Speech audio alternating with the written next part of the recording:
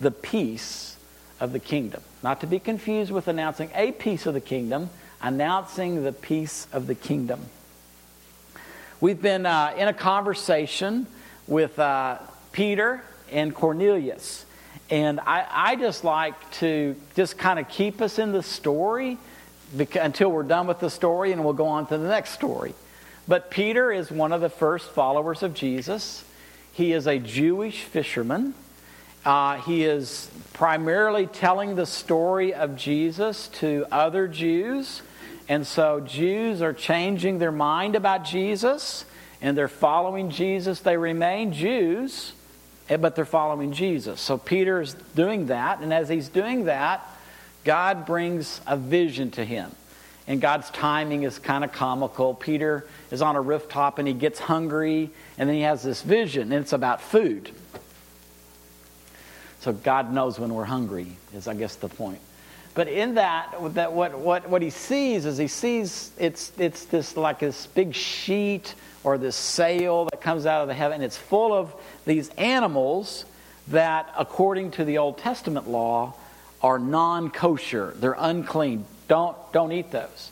And God says to Peter, hey, eat those. Rise, kill and eat. You know, you're hungry. Here you go. Here's your opportunity. This is the full meal deal, right from heaven. And Peter says, no. I'm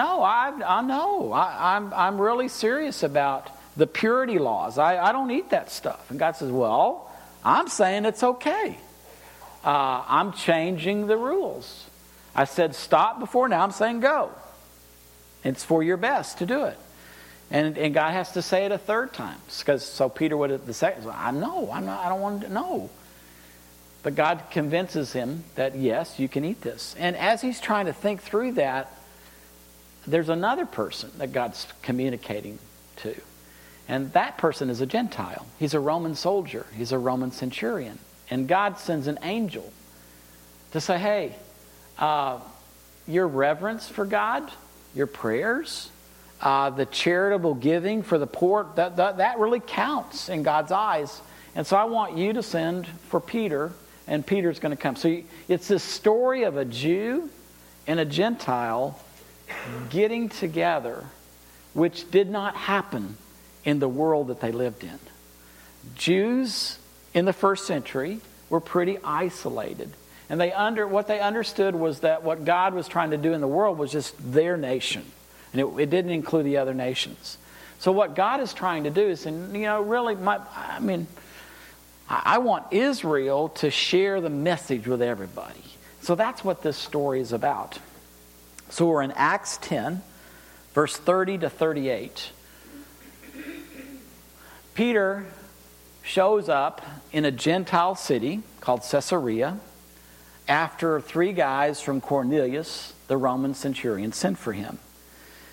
And Peter says to them, I'm sure, I know you know that it's really highly irregular for a Jew to meet with Gentiles.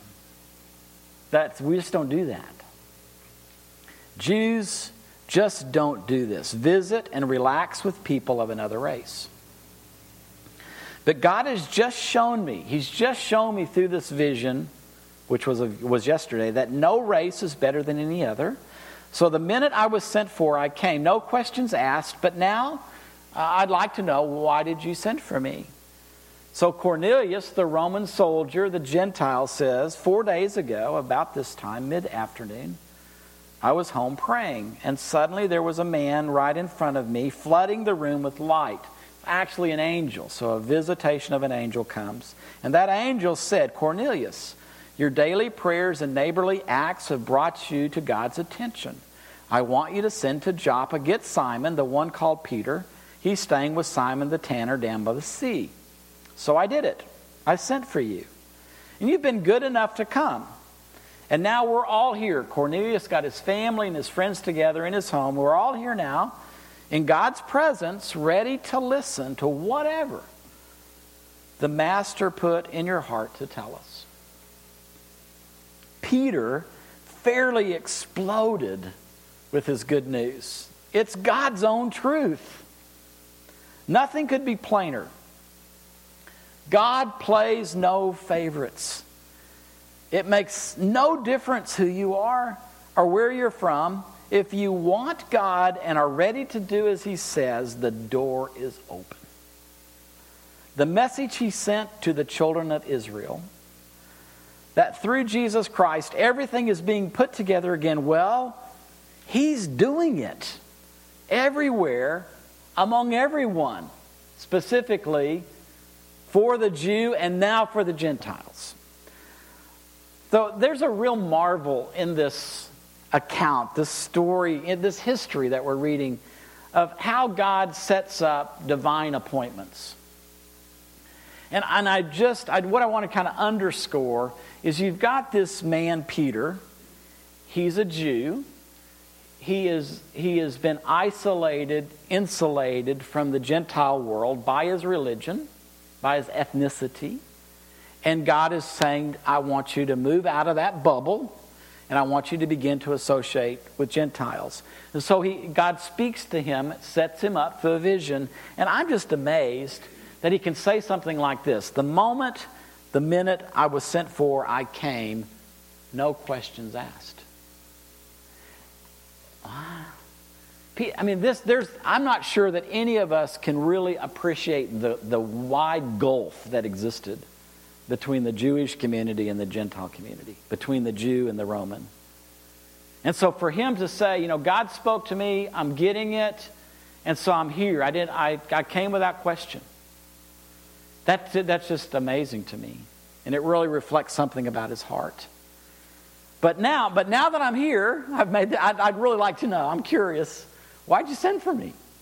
And then at the other hand, you've got this Roman centurion who was in the land of Israel, but he would have felt cut off from that Jewish community. But he sends for a Jew. I'd like you to come to my house. You've been good enough to come. And now we're all here in God's presence, ready to listen. We don't know what we don't know what God's going to say through you. We're ready to listen to whatever God is going to say through you. We're ready to listen. So those two postures, I came without asking a question. I'm just here and I'm ready to listen. I think you and I can really learn something from that. It's really fun and it's risky to be in communication with God, because He may ask us to go across boundary lines that we may not be comfortable going across. And we may not understand totally why He's doing it. But this is a biggie.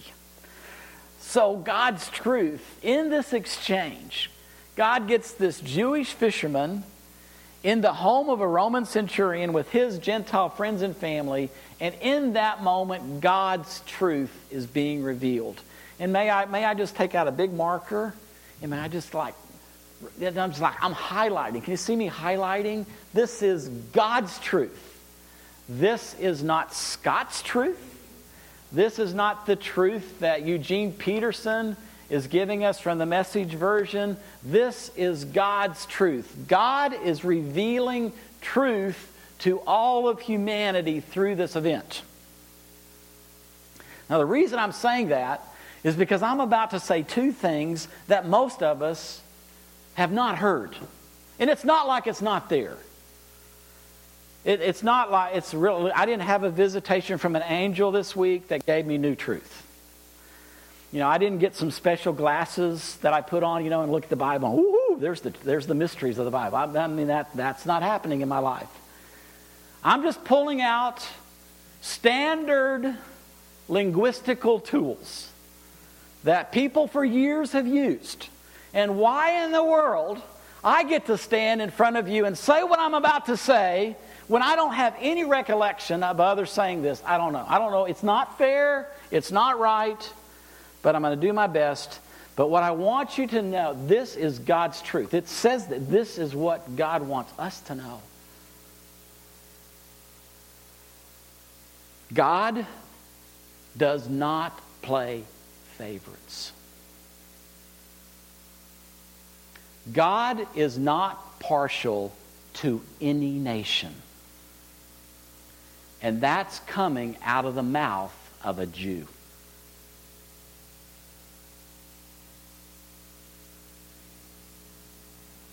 It makes no difference who you are or where you're from. The message of the kingdom of Jesus Christ is for the Jew and the Gentile. There is something better for both Israel and the nations. God does not have a favorite nation. Israel is not God's favorite nation. Israel has a very unique history, and we all ought to be grateful, and there's going to be a little bit more about that in a moment. But Israel is not God's favorite nation. That's not what he's saying here. The United States of America is not God's favorite nation. I'm glad to live here. Fabio, I'm sorry. Chile is not God's favorite nation. God does not play favorites. And ethnos is the word here. There is not a favorite people group on the planet. God has leveled the playing field for everybody on the planet. Every nation has equal access to what God is doing on the planet through Jesus.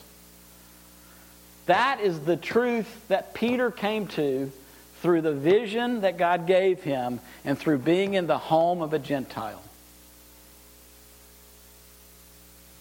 I don't know what that was.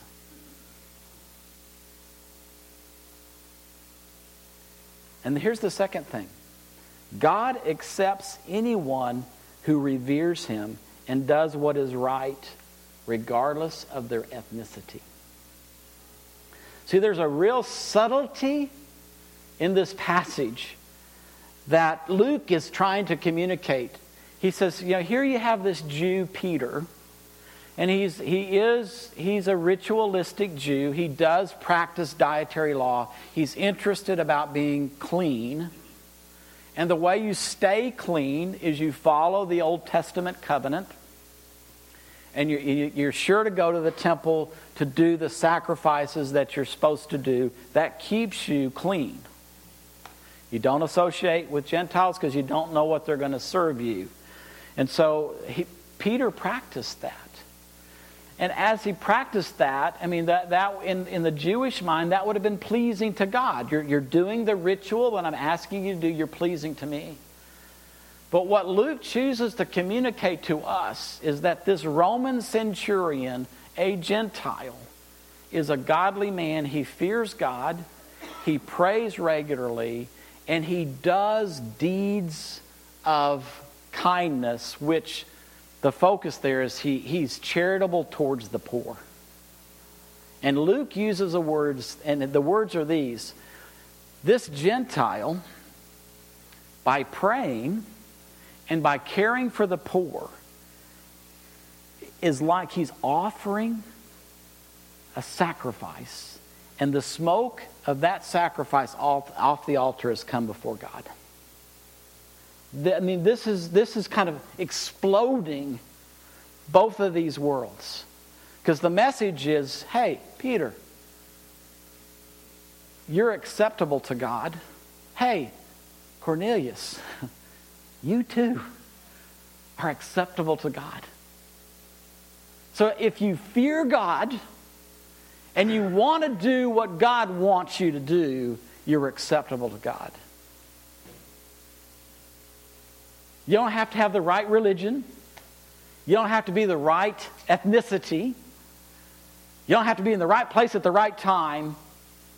Something new and better is exploding through the relationship of Peter with Cornelius. God plays no favorites.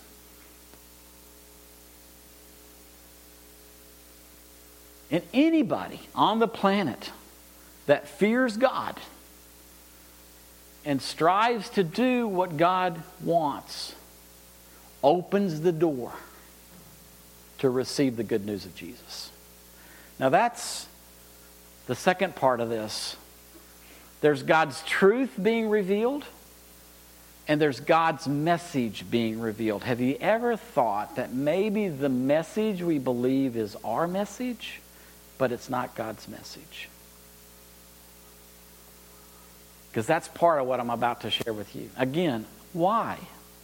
Why do I get to be the one that just points to some things that are right here? And why in the world we haven't been talking about this for a long time? I have no idea. God's message. God sent a message. And He sent it first to the sons of Israel. Jesus was a Jew. God's message is the person of Jesus. So that message is coming to Israel. But then through Israel, that message is going to go to every nation. We're right at the beginning of that with Peter and Cornelius. That message is the announcement of the good news of messianic peace. The announcement of the good news of messianic peace. And wrapped up in that message is Jesus is the Messiah. Jesus is the King. And He's the King of all. Not just the King of Israel. He's the High King of heaven. Of everyone. Isaiah is one of the prophets of the Old Testament that spoke about this messianic peace, this messianic salvation. How beautiful on the mountains are the feet of the messenger, bringing good news, breaking the news that all is well, proclaiming good times, announcing salvation, telling Zion, your God reigns. All is well, good times, salvation is here, our God reigns. When you come to this good news of peace, which Peter is talking about, this is what you find in the concordance. Concordance is kind of like a dictionary. According to the prophets, peace will be the essential characteristic of the Messianic kingdom. Christian thought also frequently regards peace as nearly synonymous with Messianic salvation. So when we say, I'm saved, what we're saying is, the peace has come. More to come. That peace is not personal. It's not this sense of personal peace, which we value very much in our culture. Listen, again, I'm just reading out of a standard book. When we consider the rich possibilities of shalom, peace, we are struck by the negative fact that there is no specific text in which shalom denotes the specifically spiritual attitude of inward peace. In its most common use, shalom, peace, is emphatically a social concept.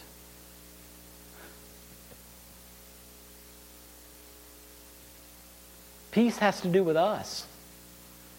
Peace has to do with how we get along with one another, how we get along with everybody on the planet, and how everybody on the planet gets along with God. That's what peace is about. It's not limited to Israel, and that would have really spoken to Peter, because Peter, he's at a time where you have hundreds of years of rabbinic interpretation, and as the Roman Empire is taking over the Middle East, then the rabbis are trying, how do we keep the boundary lines around us? And so they begin to constrict the global promises in the Old Testament, to constrict those to Israel. But the idea of peace in the Messianic age is not limited to Israel. God wants to do something different on the planet. Now, He's going to do it through Israel, but it's not just for Israel. And it's not just about the future. Peace in the sense of the salvation which comes from God is especially eschatological salvation, which means something of the future has begun in the present. Something that we anticipate, we look for, we long for, something that we think is distant is begun. It's begun. Peace is present, and it's fashioned in heaven. So something from the heavenlies is now available now on the earth.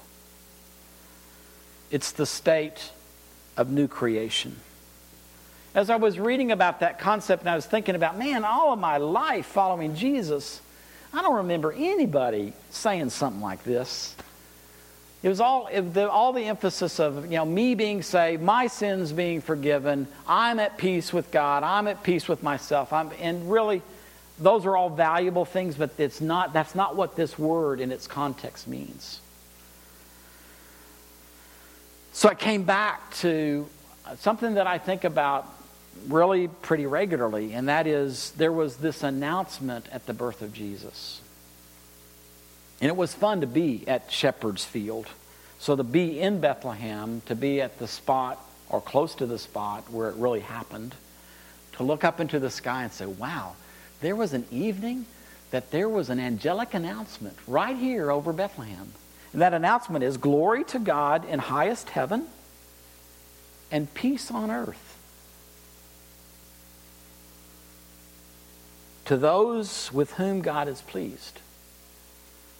Now, if you connect to those with whom God is pleased to God so loved the world, then it seems to me that God is pleased to reveal something to humanity. And what he's revealing to humanity is the Prince of Peace has just been born on the planet. And so peace has begun. So the angels, they're not saying, oh, that I wish that peace someday would come. They're not saying that. They are announcing peace is here because the Prince of Peace is born. They're not just saying peace here in Israel. They're saying peace on the earth, the whole globe. Something's changing here. They're not talking about just personal peace of the individual. They're talking about social peace. They're talking about peace among us, all of us on the planet. And they're not talking about peace on earth, someday it's coming. They're talking about now. They're talking about the reality of peace now. And they're not talking about peace, someday. Well, I know someday we're going to go someplace, and that someplace there's going to be peace. They're not talking about that. They're talking about that peace of someplace else coming here now, beginning now on this planet. So the peace is talking about the reality of well-being that's now available to all of God's creation. God's message is He's begun to rearrange the landscape of human history. And He's introduced to us as people, He's introduced this concept of everything really can be all right. All is well, not just with my soul, but all is well with everything. Now I know that's not the reality of the planet right now. I mean, I know what's going on in Syria. I read the news. But I know this as well. We're not stuck in protracted, endless conflicts. God has done something. He's had enough, basically. I've had enough. Have you ever thought, how in the world did we as humans ever come up with the idea of chemical weapons? Talk about diabolical. Talk about being sick people. That came from us. How did we ever come up with that? I mean, that would be like as satanic as it comes, wouldn't it be? And so God said, I'm done with that. You guys are wiping each other out. I don't want to wipe. I want to bring rescue. I want to bring salvation. I want to bring life. Enough of death. Enough of the curse. I want to rescind the curse. I want to bless my creation. And that's what He started to do. We're not waiting for Him to start that. He started it. And He started it with you and me, with Peter and Cornelius. Anybody that says yes to Jesus has just said yes to a messianic kingdom. And so you and I can go into life and we can see life with a different lens. And we can kind of look into these troubled spots and say, that's coming to an end. It will not stay that way forever. And we have access to the means of actually creating something better in the present. That's what we need to give ourselves to. How do we, in the name of the Lord Jesus Christ, under the authority of His rule and His reign, how do we create something better now? And that won't be perfect, but how do we create something better now? And how do we share that with every nation around us? Because that's what God's message is. That's what God's truth is. I don't know if I've helped explain this or not, but I've done the best that I can. And so for our community, this is what I hope for us. I hope that we can be a community of people that are ready to go wherever Jesus wants us to go, no questions asked. I'll find out what He wants when I get there. Doesn't that sound like fun to you? I mean, maybe it's not so comfortable, but wouldn't it be great, though, to be that kind of people? Wouldn't it be great to be a community of people that could genuinely say, whatever you want to say to us, we're ready to listen. Whatever. We're ready. Our ears are open. Our heart is open. Just whatever you want to say to us, say it. Wouldn't that be great? Doesn't mean we'd like everything. But are we that available to go and to hear? And then I have to ask us, because it's just the obvious. How are we going to stop playing favorites? Because we play that game. And it's so sad because then we bring God into we think God's playing that game too. And what did it just say? God does not play favorites. God won't play that game with us. So how are we going to stop playing that game?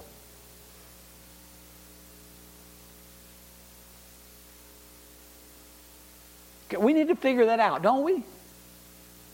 Would that not be a better testimony to the message that Jesus has introduced to the planet when we stop playing that game?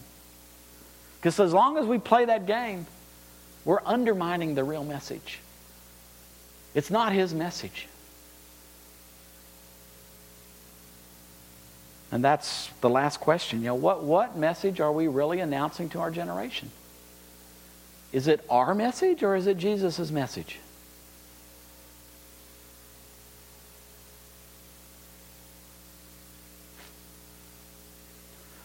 So there are some things to think about. I would love any conversation you would like to have with me out of this. I mean, it's kind of unfair. I've spent time reading and thinking, and you don't get to do that. I'll be glad to give you my books, and you can join me. But truthfully, there's a couple of things here that you might want to talk about. And I'm glad to have coffee, have conversation, some clarity. My desire is that we represent Jesus well. And that we proclaim His message to our generation. So would you like to stand with me? Let's just pray to that end. Jesus, I do want to thank you that you are revealing truth to us. And I also want to thank you that you do have a message for us to deliver, to announce to our generation. And Jesus, as I have spent time with you in this passage, with these words, it seems to me that we're just not on the same page as you at times. And that there are games that we play that you no longer play. And somehow, oh Lord, we need help. Holy Spirit, you are the Spirit of truth. And so I just want to invite you to lead us as a community of ordinary people following Jesus. Lead us to the place of truth. Lead us to the place where we no longer play the favorites game. And lead us to the place that we truly have a message that is from you, that it's your message and that you're announcing your message through us. And so I invite you. I mean, you helped Peter. You gave a vision to Peter, then you helped him. You sent an angel to Cornelius to help him. Help us. Help us to know with certainty this is your message through us to this generation. So Holy Spirit, do that kind of work in us and help us to be a people that are willing to go anywhere without question asked, and to be a people so ready to listen to what you want to teach us, and then what we are to say for you to our generation. We bless you, we thank you, and ask for your help in your name. Amen. So if you want to talk any, I'm going to stand over here and we can visit or we can pray some. So thank you for our time together.